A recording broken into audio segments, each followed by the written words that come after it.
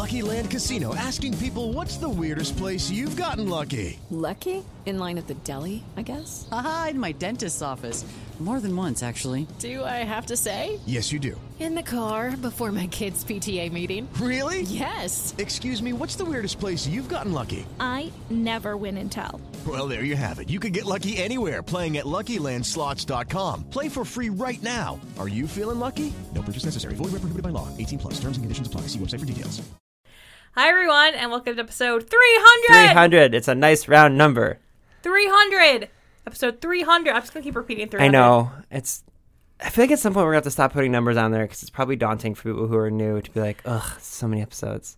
I don't know. I follow podcasts, and I think they always just keep putting them on. A lot of them do. I know. There's no rhyme. Sometimes I'm like, do you think if someone sees episode 304, they're going to be like, I'm not starting this podcast? I don't know. Maybe our listeners can let us know. Yeah. Okay. Yeah. Do that. Anyway, happy episode 300. How are you doing today? I cut you off. How's it going? I'm good. We're officially one day away from my move. So. Yes. Yes, we are. Get excited for next week when I tell you I've moved in, and then that's the end of the story. What are we doing today? Do you remember what we're doing today? Yes, we... That was so sassy. I'm sorry. I didn't mean to do that. Especially because doesn't matter. No peek behind the curtain for this one. Okay, so... So dumb of me. I'm sorry. So we got to chat with Madeline Miller. Yes, we did. All about theater. Yes. Because I, for once, made good on a promise that I said I would bring her back to talk about theater, and she said, literally anytime you want. Yeah. And anytime we talk to these best-selling authors, in my mind, they're just crazy busy. And, obviously they are, but she's also like, yeah, it's a phone call. I would love to. It'd be so much fun. So we did that, I think back in December I think so. Talk about her favorite shows and her love of mythology and all sorts of stuff. And she teaches Shakespeare. And I think you and I gave her a bunch of broad, musical suggestions. We did. Because I think she was overwhelmed. I think she was, because I was partway through the conversation, I was like, oh, you do stage plays, not musicals. Yeah, she's like, yeah, I love theater. And we're both like, let me tell you about Cats. And it's she's like, yeah, okay, I haven't seen that. We're like, okay, what about Something Rotten? And she's like, I don't think you understand. I really don't. Haven't seen many musicals. She was a good sport, though. Yeah, she's great. She's really, really fun. Also, we're doing a really fun giveaway. We are doing a fun giveaway. Do you want to talk about it or you want me to? You can talk about it. Okay, so to celebrate episode 300, Jill and I are giving away a whole bunch of free books to you guys. As you probably have noticed, since we always talk about advanced reader copies of books, we get copies of books early from publishers so that we can prepare for interviews, or just they want us to review them so we can share the good word. It's a pretty obvious structure. They send people who have a following in the literary world, they send them books, and then those people talk about those books, and then people go out and buy and borrow those books. But once you've read these books, you can't give them to a library. You can't give them to you can't donate them to half price books, or really you're not supposed to even give them to book banks or anything like that. Right. So we just get stacks and stacks of these advanced reader copies. Many of them turn into mini gifts for our family and things, but we want to give some of them to you. So Jill and I are both going to curate a box of I think we said 10 books that we've enjoyed. Either they might be yet to be released books, they might be previously released books, but we're going to give 2 away. So in order to win a box from either Jill or I of books that we love, just go to our Instagram page, follow us on Instagram at ProBookNerds, and the post that will be up today is going to be all about this. So you just have to like that post and then tag 3 people to be entered to win, and then we will randomly select a winner later in the week. Probably this is coming out Thursday, probably Monday, I would assume, to give people some time. So go to our Instagram, like that post, follow us, and then tag 3 people to do the same, and you have a chance to win some awesome free books from Jill and I. Oh, and something you said yesterday about this.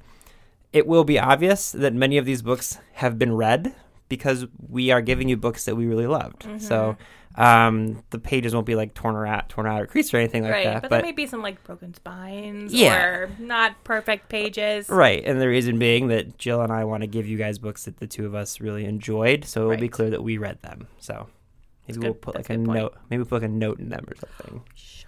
Yeah. Have little handwritten notes. Yeah, those how Neil Gaiman and a bunch of authors always go mystery sign all the books that they put out. Oh, maybe we can we do have signed copies of some books. I might put in some signed copies of some of the books I have. We'll see. It'll be a secret. We'll see. So yes, follow us on Instagram at ProBookNerds for a chance to win those. Other things you think people should know about for episode 300? I don't think so. I don't think so either. Go do our reading challenge. That's at our website at professionalbooknerds.com. Okay, well, I hope you guys enjoyed this 300th episode of the Professional Book Nerds podcast with Madeline Miller.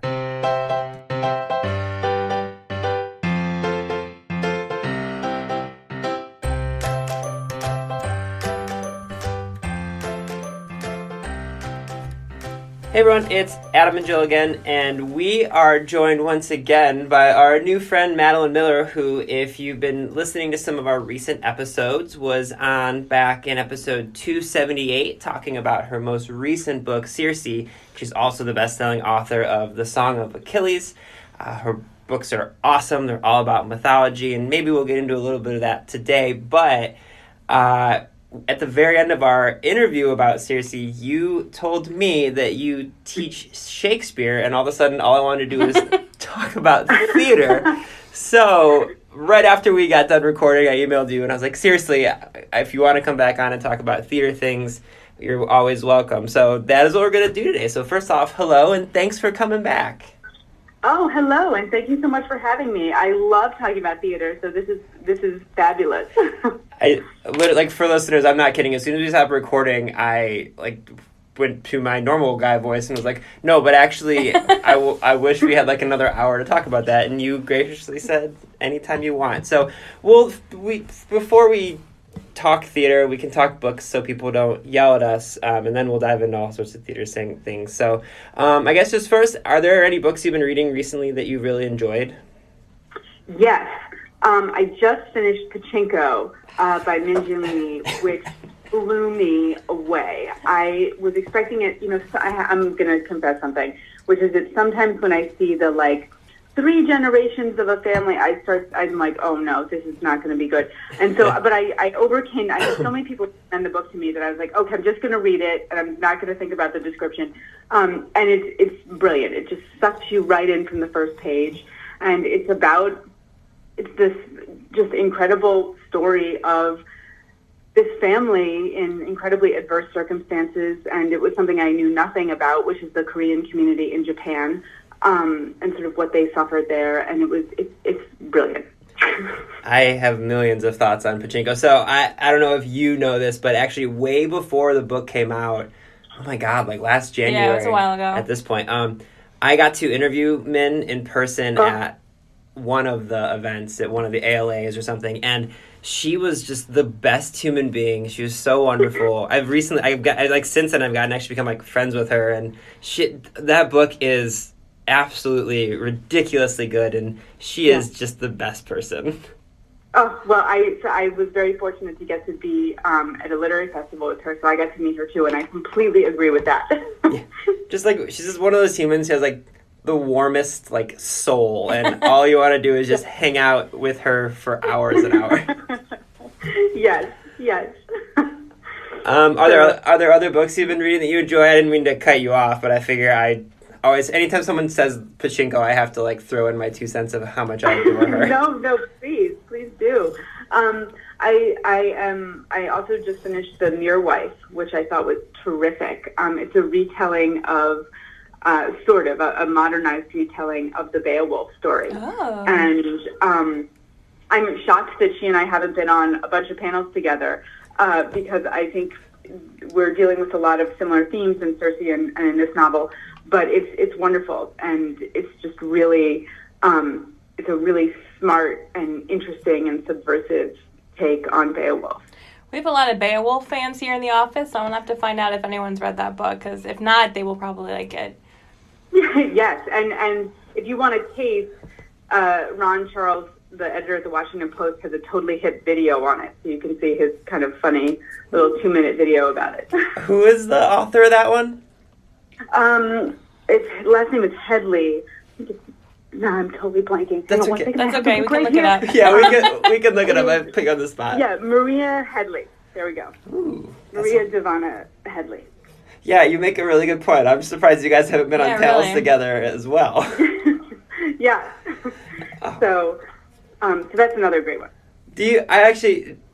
Does that happen a lot for you when you're on a panel with someone? Like, do you find yourself, and I know we talked last time about how obviously you are very well versed in mythology and things, but like, do you end up after you do panels a lot of times, like reading the books of people if you haven't read them yet once you meet them? Yes, I do. I mean, I try, and whenever I'm going to be on a panel with someone, I try and always have read their book first. But if I don't manage it, then almost always I will read it after. That's awesome. It's kind of like us having librarians all around for book recommendations. It's like a nice way to get book recommendations. Yeah, it is. And then you get to hear them talk a little bit about their book. Okay, so we've got some book recommendations. People shouldn't yell at us now via email or Twitter, things like that. So now I want to talk about theater. So as I feel like I'm picking up like a show like a previously on Professional Book Nerds. When we last left, you kind of briefly mentioned that you teach Shakespeare, correct? Mm-hmm. So can you how did you get started doing that? So it was a very weird journey, actually, because I initially came to Shakespeare kind of in this very strange way, which is my senior year of college. A good friend of mine who had been with the kind of college Shakespeare group all 4 years was going to direct Troilus and Cressida, but he knew absolutely nothing about the ancient world, and Troilus and Cressida is, Shakespeare's version of the Iliad. And so he asked me as a classicist to sort of be his co-director and to talk about and to sort of work on the Iliad parts and talk him through all that and sort of bring my insight into the Iliad into Troilus and Cressida. And I completely fell in love with the play. I fell in love with the directing process. I fell in love with all of it. And when that was over, I actually, not only did that send me into this huge Shakespeare directing, teaching, wonderful path, but also it's what sparked me to write Song of Achilles. Because I had never really thought that I could sort of get my hands into the stories and be part of shaping the story myself. And then working on Troilus and Cressida and sort of shaping the story that way helped me feel like I could actually write about this, and I could tell my own story about it. So side note, it led to Song of Achilles, but it was intellectually engaging and exciting in a way that was unlike anything else I had ever done. And so I kind of threw myself into Shakespeare. I did sort of a self-taught course on Shakespeare, basically. I took some courses in graduate school. I audited some courses in graduate school, but my degree was in classics, so it was all happening on the side. I read all the Shakespeare plays, and then I got a job teaching, and I wanted to continue directing plays, and so I ended up founding a Shakespeare program at my school, and I ended up then running it for 7 years, and it was just so exciting to work with these plays and with teenagers in particular with the plays, because I feel like they connected so much to the emotions and the psychology. So then that happened, and then I ended up going back to graduate school at Yale School of Drama and studying it a little bit more formally there, which was nice. So it's all been kind of like a big mishmash, but I mean the good news is you have great libraries, and so I went and read all the commentaries on Shakespeare that I could possibly find, and so it's kind of self-taught mostly. I love that you just kind of like throw out you went to Yale Drama School. A bit casually. Yeah, you studied it a bit more formally at like the place to study drama. Well, it was wonderful. I was in the dramaturgy department, and so that was really interesting to kind of come at it from not so much from directing, but from a dramaturgical perspective, which was great too. That's so interesting. You mentioned something about how getting into the world of Shakespeare and starting to co-direct led to the Song of Achilles. And I've never really thought about this before, but do you see any parallels into like how you were writing stage direction and how you write your books? That's a really good question. Maybe. I think I absolutely think that so much of what I know about storytelling actually came from practicing by directing all these plays. That, the way you sort of make scenes tight and the way you put in pauses and breaks and sort of the rising drumbeat of action, all that stuff, I feel like when you're directing a play, you get to practice it over and over and over again and rehearse it. So all that stuff went in, definitely. And I think in particular, the idea that, when you're directing a Shakespeare play, you also are, telling a story that a lot of people might know the ending to. When you're directing Hamlet, for instance, a lot of people know how it's going to end. Not well. Spoiler alert. That pretty much sums up all of the dramas. How do they end? Not well. Right, not well. Exactly. And so the key is, trying to make that journey feel new and exciting so that when you get to the ending, you're saying, "Don't drink from the cup," and the audience is hopefully on the edge of their seats. And so I think that really had a direct transfer onto the Song of Achilles, because a lot of people know how that ends, and again, not well. Yeah. And so telling the story and practicing how to make that arc, that it's the journey that's important, and then the ending has to sort of feel surprising, even though you already know what's going to happen. I feel like I got to practice that a lot, and I do definitely imagine the scene when I'm writing. I sort of feel like I'm in the scene. It's all around me. I'm seeing it as if it's happening, very 3D.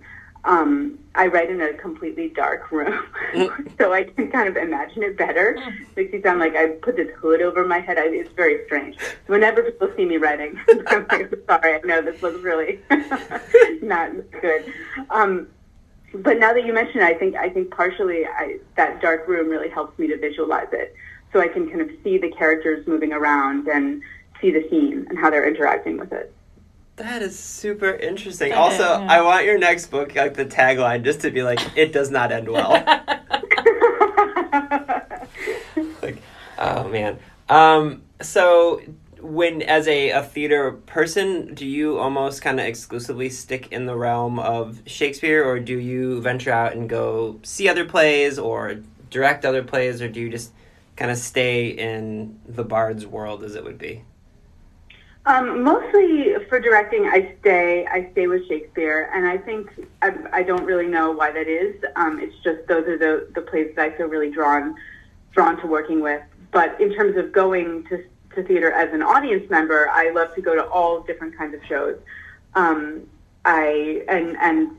Experimental shows, and that was wonderful when I was at Yale School of Drama, because of course there was such interesting stuff there. And then afterwards we moved to Cambridge, and my husband was working as a stage carpenter at the American Repertory Theater, and so we got to see all his shows that he had sort of worked on the sets for, and they were just wonderful. They did the Porgy and Bess revival there.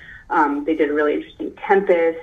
They did all kinds of interesting stuff. So basically, I love to kind of support the theaters in the area and just see whatever is out there. And yeah, I love a very diverse theater experience. I will regretfully say, I am not a Gershwin fan. Porgy and Bess, to me, I just feel like there's a certain type of musical I'm not a huge fan of, and I remember going to see that with my wife and our some of my friends. We have season passes to Cleveland's Playhouse Square. We have this really big theater district here, so we get wonderful shows, and that came in one of the seasons, and we saw it, and I just remember we all left being like, that is just not for us. And then I went back and I told my mom, and she's like, I love Porgy and Bess. I was like, okay, different times. Yeah, well, and that's it. I wouldn't say that I loved it. I mean, I wouldn't say that I loved I was really glad I went because I thought it was really interesting, particularly as a piece of American history. Mm-hmm. So I don't always, when I see them, I'm not always sort of watching them with my pure appreciation. Sometimes I'm watching them with, wow, how does this fit into the cultural moment? Why this play? I'm always really interested in why theaters choose the plays that they choose, and what they're hoping to speak to with them, and sort of how they're trying to reclaim them or not. So yeah, I hear you. It's a complicated. I've got complicated feelings about it. Yeah, it's the same thing with we recently saw An American in Paris, and it's kind of the same thing. It wasn't for the same reasons, but like a lot of the interactions between men and women in that are very of the time.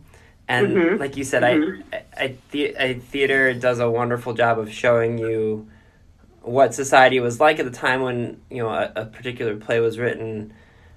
But that one, it was almost too much. Like the way that the men were talking to the women, I was like, oh, this could have used some rewrites. But I think that's actually brings up an interesting point about Shakespeare in particular, in that I don't want to say it's timeless because that sounds cliched, but it really is. I mean, and it happens where people adapt Shakespeare plays into any particular time they could possibly want, which I think is interesting because I think there's very few other writers who have given you a catalog that allows you to do that. Yes, I totally agree. And I was actually just thinking about this yesterday. There was the Pig Iron Company here in Philadelphia, where I am, had done this production for the Philadelphia Fringe Festival maybe 10 years ago now. But they did measure for measure. They set it in a morgue. Most of the characters were sort of played by animated corpses. So it's kind of, you get the Duke as animated corpse Duke. And it was so strange and so effective. I was shocked. You know, that sort of, you read the description, you're like, wow, this is going to be really weird, but it's not going to work. But it really did work.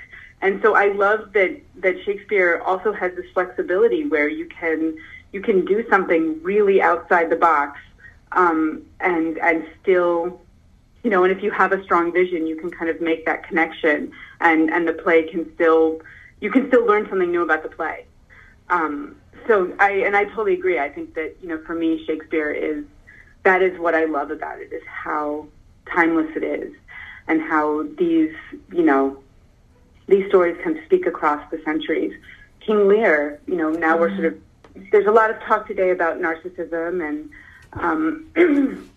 that kind of stuff, and here's King Lear, you know, who no one ever told him no for 80 years, and then when someone did, it was a disaster.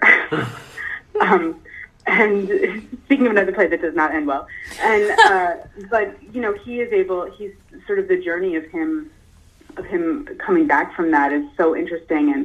And one of the things I love about Shakespeare is that Shakespeare's constantly asking, can you be a good leader and a good person? Are those two things mutually exclusive? And oftentimes he seems to come up with the answer, yes. Although, you know, I think there are a few exceptions, but he seems to be really interested in the moral compromises that you have to make to be a leader, to be an effective leader.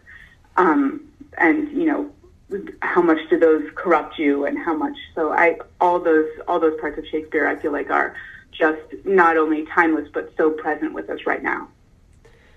I have to ask, do you ever do any of the comedies, or is it only the dramas? I do, and I love the comedies. Twelfth Night is one of my absolute favorites. There's some darkness in Twelfth Night also. But I absolutely love Twelfth Night. You know, you have Antonio, maybe one of my favorite characters in the Shakespeare canon. He's the you know, pirate in love with Sebastian, who falls in love with Sebastian. And what I love about it is he's, you know, a very he's basically a gay character, but he's presented as completely positive, dashing, heroic. You know, that he's not sort of made a pathetic figure, a figure of laughs in any way. He's this, you know, in some ways one of the most heroic characters in the play. He does have sort of a sad end to his story, but so I love him. I love Viola. She's maybe one of my favorite heroines. And let's see, what other comedies? I mean, As You Like It is wonderful, and all of them really. I mean, there's so many that I love. There are very few Shakespeare plays that I don't have some love for. And part of what I love is all the comedy in some of the tragedy. I mean, King Lear is an incredibly funny play within all that darkness. And I love how that can sit together. And Henry IV part one, which is the play where Falstaff gets introduced, is also, the history theoretically, but it is so funny all the way through. This is apropos of nothing, but I was thinking about this when we were talking about Circe as well, but just your encyclopedic knowledge of all of the characters and plays, like, it is so impressive that because I know you're just pulling this off the top of your head. Like, that is amazing to me. Oh, well, thank you. Well, when you've directed them, you have to kind of really live inside the world, and so it's just years of experience. It's just years of doing it. It's not yeah. So, are there any that you haven't yet had a chance to direct that you would like to? Oh, that's a good question. I would love to direct a full production of Two Noble Kinsmen, which is a really interesting play that I think doesn't get read very much, but there is, there's a lot of homoeroticism with men in Shakespeare, but there is a relationship between two women that sort of implies a romantic relationship that I would love to explore in that play. And so I think that would be interesting. And it's a difficult play because it's very formal, and there's sort of these moments where you've kind of gone into like tableau and this very non-psychological, non-realistic mode. But I think it would be really interesting. I think I asked you this last time, so I'm sorry if I did. I don't remember for sure. I think we were joking about it when we did our Nerd 9 questions. But do you think Shakespeare is one person or multiple people? Good question. So I'm going to preface this by saying that I don't think Homer was one person. I think Homer was, a lot of oral tradition, and then Homer was the name that people gave him. I think that Shakespeare was one person, and I don't. I know that there are lots of theories that it was the Earl of Oxford and all kinds of other people, possibly a woman. I'm not going to get into all that because I feel like, to me, what I see, though, is one brain shaping all of this. And I think if working deeply with the plays, you can just see that it's the same themes, it's the same interests. Sometimes it's the same recycled jokes, but also, it's the same. It feels like the same person doing all of these things and exploring these things. And so many of the plays come in, interesting pairs. I feel like Timon of Athens, which is all about ingratitude, is sort of this like weird pairing with Lear. And, Hamlet deals with so many of the same things in Troilus and Cressida. So it's sort of like he wrote Hamlet and there was like something left over. So then he wrote Troilus and Cressida with that same emotion about kind of women's faithlessness and, feeling alienated from the world and disillusioned with the world. And so I feel like there's so many connections that to me, it has to be one person. I have a book pitch for you, just hearing you talk. So, yeah. Okay, so recently, and by recently I mean like at some point this year because time flies, I interviewed Matthew Pearl, and he wrote The Dante Chamber and The Dante Club, and all of his books are these historical fiction novels where he brings in real life novelists and people who actually existed, and he tells these like thriller type stories about them, and they're really, really interesting. I would love, with all of your knowledge and thoughts on Shakespeare as a person, I would love like a historical fiction version of Shakespeare, like told through your voice, because I'm just sitting here being like, I would love to take a class from Madeline. So like, I'm sure you're working on many, many things, but just you can take this and run with it. I don't even need any royalties or any love. It just feels like a perfect thing for you. Well, thank you. That's very kind. I don't know if I would ever do historical fiction, but definitely I would. I'm thinking about The Tempest as a possible. As sort of a possible book, so we'll see if that ever happens.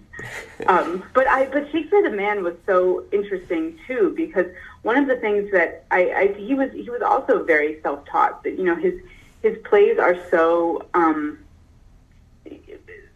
grounded in knowledge and literary knowledge, but also he gets all this stuff wrong. You know, his geography of Italy is completely skewed. You know, he really clearly has no idea what Italy is actually, like how that geography works at all. And so it's the sort of education I think that you would get if you were this incredibly intelligent person who was self-taught, and who was working with the books that they could find and the books that they could get. But, you know, and I think for me that's an argument that he is not the Earl of Oxford, or whatever aristocrat, because he didn't have those kind of resources. You know, that he was working from a different class, which I think is also really interesting. That's interesting. I mean, that's a good way of sort of really deeping dive into figuring out if Shakespeare is one person or two. Yeah, you basically deconstructed my argument that he's multiple people within like 5 minutes. I'm sorry. Oh, see, you didn't reveal that that you think that. Oh, I think that's more so me being, you know, when you see someone who has created a just wealth of work that is routinely phenomenal in any field, and you're just like, that can't be the work of one person. I think this is more just jealousy of his sheer, like, capacity to create characters and things. So it's just more jealousy than anything else. Yeah, I hear you. There's Tom Lehrer has this bit he does about the singer, has this bit about Mozart. He's like, it's sobering to think that when Mozart was my age, he'd been dead for 3 years. Oh my God. So I hear you. It is sort of like, how did he do it? But to be totally honest, you know, they're not. I mean, I have a lot of affection for Titus Andronicus, but you know, some of these plays are not. They're not all King Lear. You know, he was clearly working things out. He was growing as an artist. They're not all perfect. And you know, and I love that too. I love sort of seeing him start with an idea in an early play and then kind of keep working it and growing as an artist until it becomes something like King Lear or Othello. Oh, that's really funny. Have you ever seen the musical Something Rotten? No, I haven't, and I want to. Tell me about it. Have you seen it? Oh, yeah, I've seen it. Jill, did you see this? I have not. Okay, but I'm familiar with it. Yeah, so Something Rotten is the story of a guy who is in the world. It's almost like the Monty Python movie Life of Brian, which I feel like I have to mention like once a month. But it's the story of this guy who is also a playwright in the time of Shakespeare, and he has this brother who writes these incredibly wonderful stories, and there's a lot of thought in these two that Shakespeare's actually stealing their work. And so he goes on this basically almost like a vision quest type of a thing and comes up with, he meets this person who is kind of like a soothsayer who tells him, you know, the real way to one-up Shakespeare and all of his comedies and dramas is to write a musical. And so they do this number, it's a musical, and they go through, they reference like 50 different musicals in this 7-minute number. It's the best musical number I've ever seen in a show, but then what he ends up writing is this musical called Omelette. And the whole thing is just chock full of reference. Like, you don't need to know anything about Shakespeare to go see Something Rotten, but for someone as in the world as you are, I feel like you would appreciate all of these like wink wink and nods into all of these various things that happens. And like, the funny thing is the person who they have at playing Shakespeare, like, not only is he a genius, but he's also like the tall, dark, and handsome guy who's really cocky, and like he wears these just absurd collars that like go like above his head. Like, the whole thing, they basically make him like Captain Hook in that Once Upon a Time show that was on ABC, like just impossibly attractive, like all these things. But it's so funny. We went in not really knowing a whole lot of stuff about the musical, and I'm honestly was kind of glad we did it because it's so funny, and I feel like it's right up your alley. Well, thank you. That makes it sound absolutely amazing, and I definitely want to see it. It's like right at the very beginning, they do this song called Welcome to the Renaissance, and like we didn't know how funny it was supposed to be, and like this first song, it just breaks down like how the Renaissance, it was great, but also like it was kind of still like they still had lots of sicknesses, and like it wasn't the golden age of life that everyone makes it out to be. There was still a lot of suffering, and it's just it's so funny. I feel like you would absolutely love it. Well, thank you. That's a great recommendation. I'm going to go see if I can find it. Yeah. So, unadjacent to Shakespeare, like, what are some of the other just like musicals or plays or things that you have been a fan of, or even a few that you want to see that you haven't yet? Well, first of all, I have to confess that I have not seen Hamilton, and I'm just in despair about it, and I really want to see it. So it's coming to Philadelphia next year, and I'm going to find some way to go. I would love to see it. And let's see what else. I really enjoyed The Pillowman. I don't love all of Martin McDonagh's work, but a good production of The Pillowman is really, really disturbing and great and funny. And he has that mix of sort of dark humor and just straight up, horrifying darkness that is really interesting to me. I like the work of Martina Mayak, or maybe it's Majak. Maybe it's Majak. She won the Pulitzer this last year, but she is doing really interesting stuff sort of about class and immigrants. And let's see what else. I love Tennessee Williams. I read a lot of Tennessee Williams when I was a teenager. I would just like pick up the plays and read it like a book. So that counts as a book recommendation. Yeah.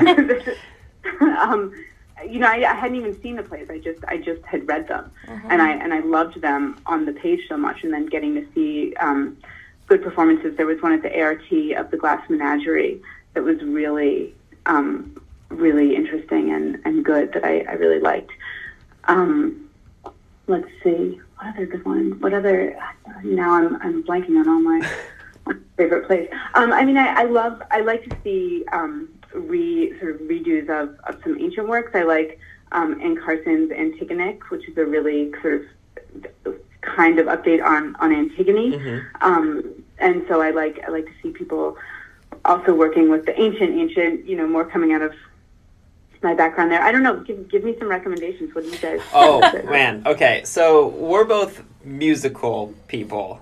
Okay. I know I haven't been naming musicals. That's okay. No, that's okay. Not talent-wise. Well, let me joke and sing. I cannot. But Hamilton. I will say Hamilton is absolutely ridiculously incredible. It came to Cleveland and we got to see it. I was thinking. I'm trying to think. There's a play called. I think it's called People. It was here last winter, and it's a family in a New York City apartment who is having a Thanksgiving meal, and the daughter is hosting it for the first time, and it's pretty dark. Like, it's funny, but you can tell that there's things going on with the family where there's maybe someone had some there's some infidelity going on in the family, and there's a lot of stress between the siblings and the parents and all sorts of different stuff. And the way that it's shot, it's technically all one scene, but you're looking at the apartment. It's a 2-level apartment, and you're kind of like looking at it like you would cut the side of the building off. So you can see them walking upstairs, and you can see the upstairs rooms and the downstairs rooms at the same time. And there's people doing different things at different times in every room. And it's really... I'm not going to give away the ending, but you might like it because it does not end well. But that's really, really good. From a musical standpoint, we both love Les Mis. What else has come recently that, like I said, Something Rotten was wonderful. Joseph and the Amazing Technicolor Dreamcoat is one that I always love. I feel like we were just recently talking about Into the Woods. We were just talking about, Oh, I know. I should have said Sondheim. I love Sondheim. Oh, yeah. Pretty much anything Sondheim. Yeah, I was just going to say, I could just name every Sondheim film. The thing I like about Into the Woods as well, and that's literary too, it's all the fairy tales, but I like that you can see so many different versions of it. Jill and I were talking about this before we recorded, I think, the other day, but we saw a really stripped down version of Into the Woods here in Cleveland where they didn't have anything going on the set. It was very much like theater of the mind kind of a thing. But then you can see versions of it where they have like the grandiose stage and costumes and all that kind of stuff. So Yeah, Love in the Woods. Pippin, there's a new version with that's really great. I'm gonna let you talk, Joe. I can't. My brain is like stopped working. I'm like, what musicals do I like? I can't remember any of them. Well, I want to ask you guys because I absolutely love this show. Speaking of musicals, but do you guys, either of you, watch Crazy Ex-Girlfriend? My wife is obsessed with Crazy Ex-Girlfriend, so I think I've heard every song. Yeah, so if you like musicals, I think it is brilliant what they do with songs, and there are 2, sometimes 3 musical numbers per episode, and some of them are just really extraordinary and wonderful and perfect and edgy, and they advance the characterization of the characters, and so I love that show, and I think it's, not to mention the show is taking on, they have this very light, kind of making it look effortless comedy, but they're also tackling really important issues about, mental health and mental illness and alcoholism and friendship and just all these. They're really like not unflinching, I would say.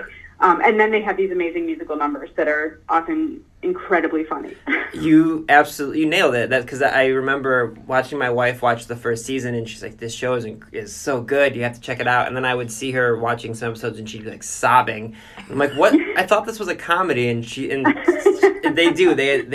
I really love when shows take risks like that, and they're not afraid to kind of pivot away from what you expect. It's a really good show, and the musical numbers are just ridiculously good. Well, I need a new TV show, so there you go. Yeah, I highly recommend that. But yeah, I'm really excited to see Dear Evan Hansen. That's coming this year. Oh yeah, that is. We have tickets for School of Rock. I'm excited to see that one. Yeah, School of Rock. I love all the Disney ones. Aladdin was really fun. Oh yeah. Well, I was just talking to my mom the other day that I guess the first show I ever saw on the stage was The King and I, and I think my mom took me when I was 5 or something, and apparently in her telling of the story, I was just like completely mesmerized the entire time, like leaning forward as far in my seat as I could to try and get closer to the stage. So I guess musicals were where it all began. Actually, I should give all credit to musicals and The King and I. I feel like The King and I might be coming here to Cleveland in like January. Actually, maybe I don't know. So we've told this on the podcast before of people, but I don't know if you know, but Cleveland, we actually have, outside of New York City, Cleveland has the largest theater district in the country. Yeah. So because of that, our Playhouse Square, we have this Broadway series, which is what my wife and I and all of some of my friends have had season tickets for like 8 years now, and we get. It's usually somewhere between 6 and 8 shows that were on Broadway that are now traveling around, which is why we had Hamilton, why we're getting Dear Evan Hansen, and I think we're going to get Frozen. Frozen's coming. Yeah, for us, speaking of Disney. So that'll come eventually. But yeah, it's if you are ever on a book tour and heading to Cleveland, let us know because we can find which plays are there at that moment for you.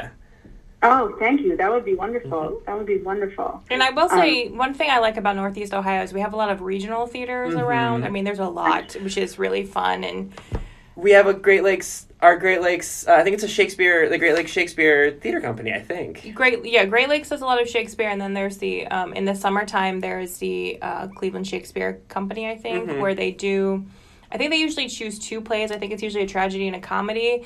And they just sort of do outdoor performances all around the city. So I've seen a couple shows that way, which is really a fun way to do it outside, and it's very bare minimum set. It's a lot of fun. Maybe they need an outside director to come. Listen, I would do it. We always did one of our shows a year outside. I love doing outdoor theater. So I would love that. All right, listen, because we are from Cleveland and we have connections to you now, I feel like we need to be the linchpin to make this happen. Well, I would love it. And I'm such a, Broadway is wonderful, but I love regional theaters because I feel like lots of times the work that's being done in regional theaters is really interesting and really smart, and you have incredibly talented people there. And so, I much more often am going to regional theater shows and to sort of seeing what's out there. There's some wonderful theaters in the Philadelphia area too, the Arden and the Wilma, and others. And so I love that whole kind of smaller but incredibly interesting theater scene. Yeah, we have a couple of the smaller theater. The smaller theaters in our Playhouse district, they always do every year. One of the things that my wife and I always go to is the Nutcracker, because there's a Cleveland ballet that they always do that. And it's so cool to see. I mean, theirs is stripped down because they have to be. It's not, they don't have the budget to do a big play, but it is really cool to see those types of productions on a much smaller scale. I completely agree. It's nice to see the huge things, but also those little ones are a breath of fresh air. Yeah. Yeah, and particularly with some plays, I just went and saw the Nutcracker myself at a very at the Upper Darby Performing Arts Center, which is a very small kind of high school based group, which is the right speed for my 4-year-old and my 2-year-old. And the nice ticket price for taking two people who probably were going to want to leave halfway through. So, but one of the things that I love also about kind of smaller theaters is that because they don't have the budget, I feel like oftentimes they are making really creative, interesting choices. And the truth is, for Shakespeare, you don't really need, sometimes it's great to have the bells and whistles, but you don't really need that. The plays are designed to completely create the scene with very minimal stage setting and, stage dressing, very minimal props, and they really work that way. They really shine that way. And so I like to see them sometimes where, all the work has been spent on creating the story of the play and the world of the play with words, not necessarily with, huge, elaborate set pieces, as cool as those can be. Yeah, that's really true. Jill, I feel like you were about to say something. I was, because like I said, when I have seen shows of the Cleveland Shakespeare stuff does here in Cleveland, because they do it all over the city and the locations are different every time. They basically have like 4 boxes that they just sort of fit together in different ways. They're chairs, or it's a bar, or it's a bed. Like when I saw Othello, I think the same 4 boxes just kind of were manipulated in different ways to set the scene, and it worked really well. Yes, exactly. And I think that is so that helps keep the focus on the psychology of the story, which is brilliant. That's so cool. I love that. Just 4 boxes. I'm pretty sure that's all it was just 4 boxes. Yeah, that's not something you could do with like Wicked. That's no, right. Right. But yeah, because every place they go is very different, and so the scene, everything is just, they have to adapt to the setting, because some of them are. I've seen it. There is an outdoor stage in Lakewood where I live, and so I've seen plays there. Other times it's in a park where they use the gazebo, and so they have to be able to adapt to every situation and where the play is that weekend. Yeah. Oh, I love that, and that's part of what I love about outdoor theater. Is you just sort of have to roll with it, and I think there's an energy and an excitement that comes from that really fires up the play. Unfortunately, we both live in places where that outside theater is only good like 5 months of the year. That is true. Yeah. I hear you. All right, Madeline. I feel like every once in a while we bring an author on the podcast that I just feel like Jill and I could talk to for hours and hours, and you are definitely one of those people. Seriously, we didn't have a plan at all for this, and you rolled with the punches with us. So thank you so much for coming and nerding out about stuff for us, with us for a while. I could do this all day.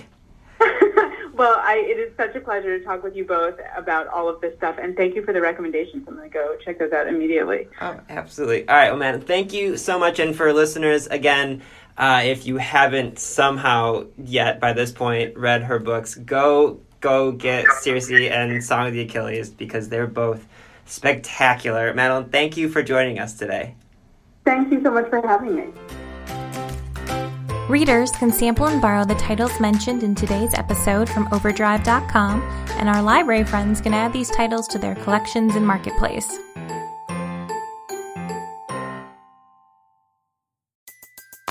Everybody in your crew identifies as either Big Mac Burger, McNuggets, or McCrispy Sandwich, but you're the Filet-O-Fish Sandwich all day.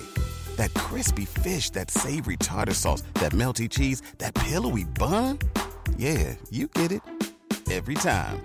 And if you love the Filet-O-Fish, right now you can catch 2 of the classics you love for just $6. Limited time only. Price and participation may vary. Cannot be combined with any other offer. Single item at regular price. Ba-da-ba-ba-ba.